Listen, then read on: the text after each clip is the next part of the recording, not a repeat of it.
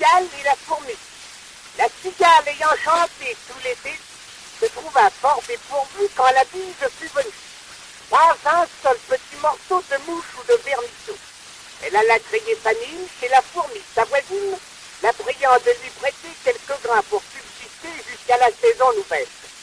Je vous paierai, lui dit-elle, avant l'eau, soit d'animal, intérêt et principal. La fourmi n'est pas prêteuse, c'est là son moindre défaut. Que faisiez-vous au temps chaud, dit-elle à cette emprunteuse.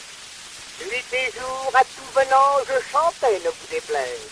Vous chantiez, j'en suis fort aise. Eh bien, dansez maintenant. Le corbeau et le renard.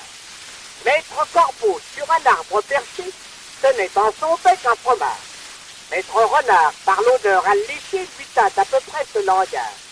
Eh, bonjour, monsieur du corbeau, que vous êtes joli, que vous me semblez beau. Sans mentir, si votre ramage se rapporte à votre plumage, vous êtes le phénix des hôtes de ces bois. À ces mots, le corbeau ne se sent pas de joie. Et pour montrer sa belle voix, il ouvre un large bec, laisse tomber sa proie. Le renard s'en saisit et dit, mon beau monsieur, apprenez que tout flatteur vit aux dépens de celui qui l'écoute. Cette leçon vaut bien un fromage, sans doute. Le corbeau, honteux et confus, jura mais un peu tard qu'on ne l'y prendrait plus.